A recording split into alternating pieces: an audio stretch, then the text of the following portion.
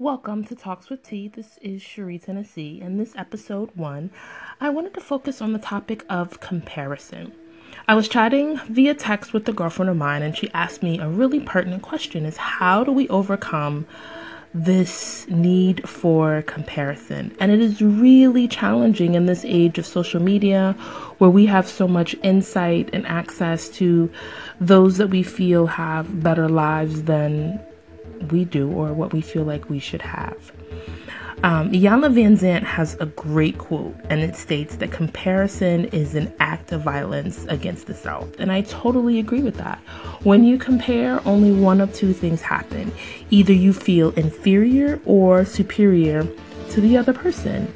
And there's really no need for that. Understanding that with 7 billion people on the planet, you are unique. And just think that no one in history has, and no one will ever have, your exact genetic makeup. Again, you are a unicorn. You are a snowflake.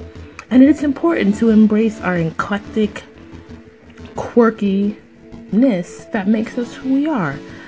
And really understanding that there is no need for comparison, because there's really nothing to compare you to. So with that, enjoy the rest of your week. Thank you for tuning in, and stay tuned for the next session. Take care.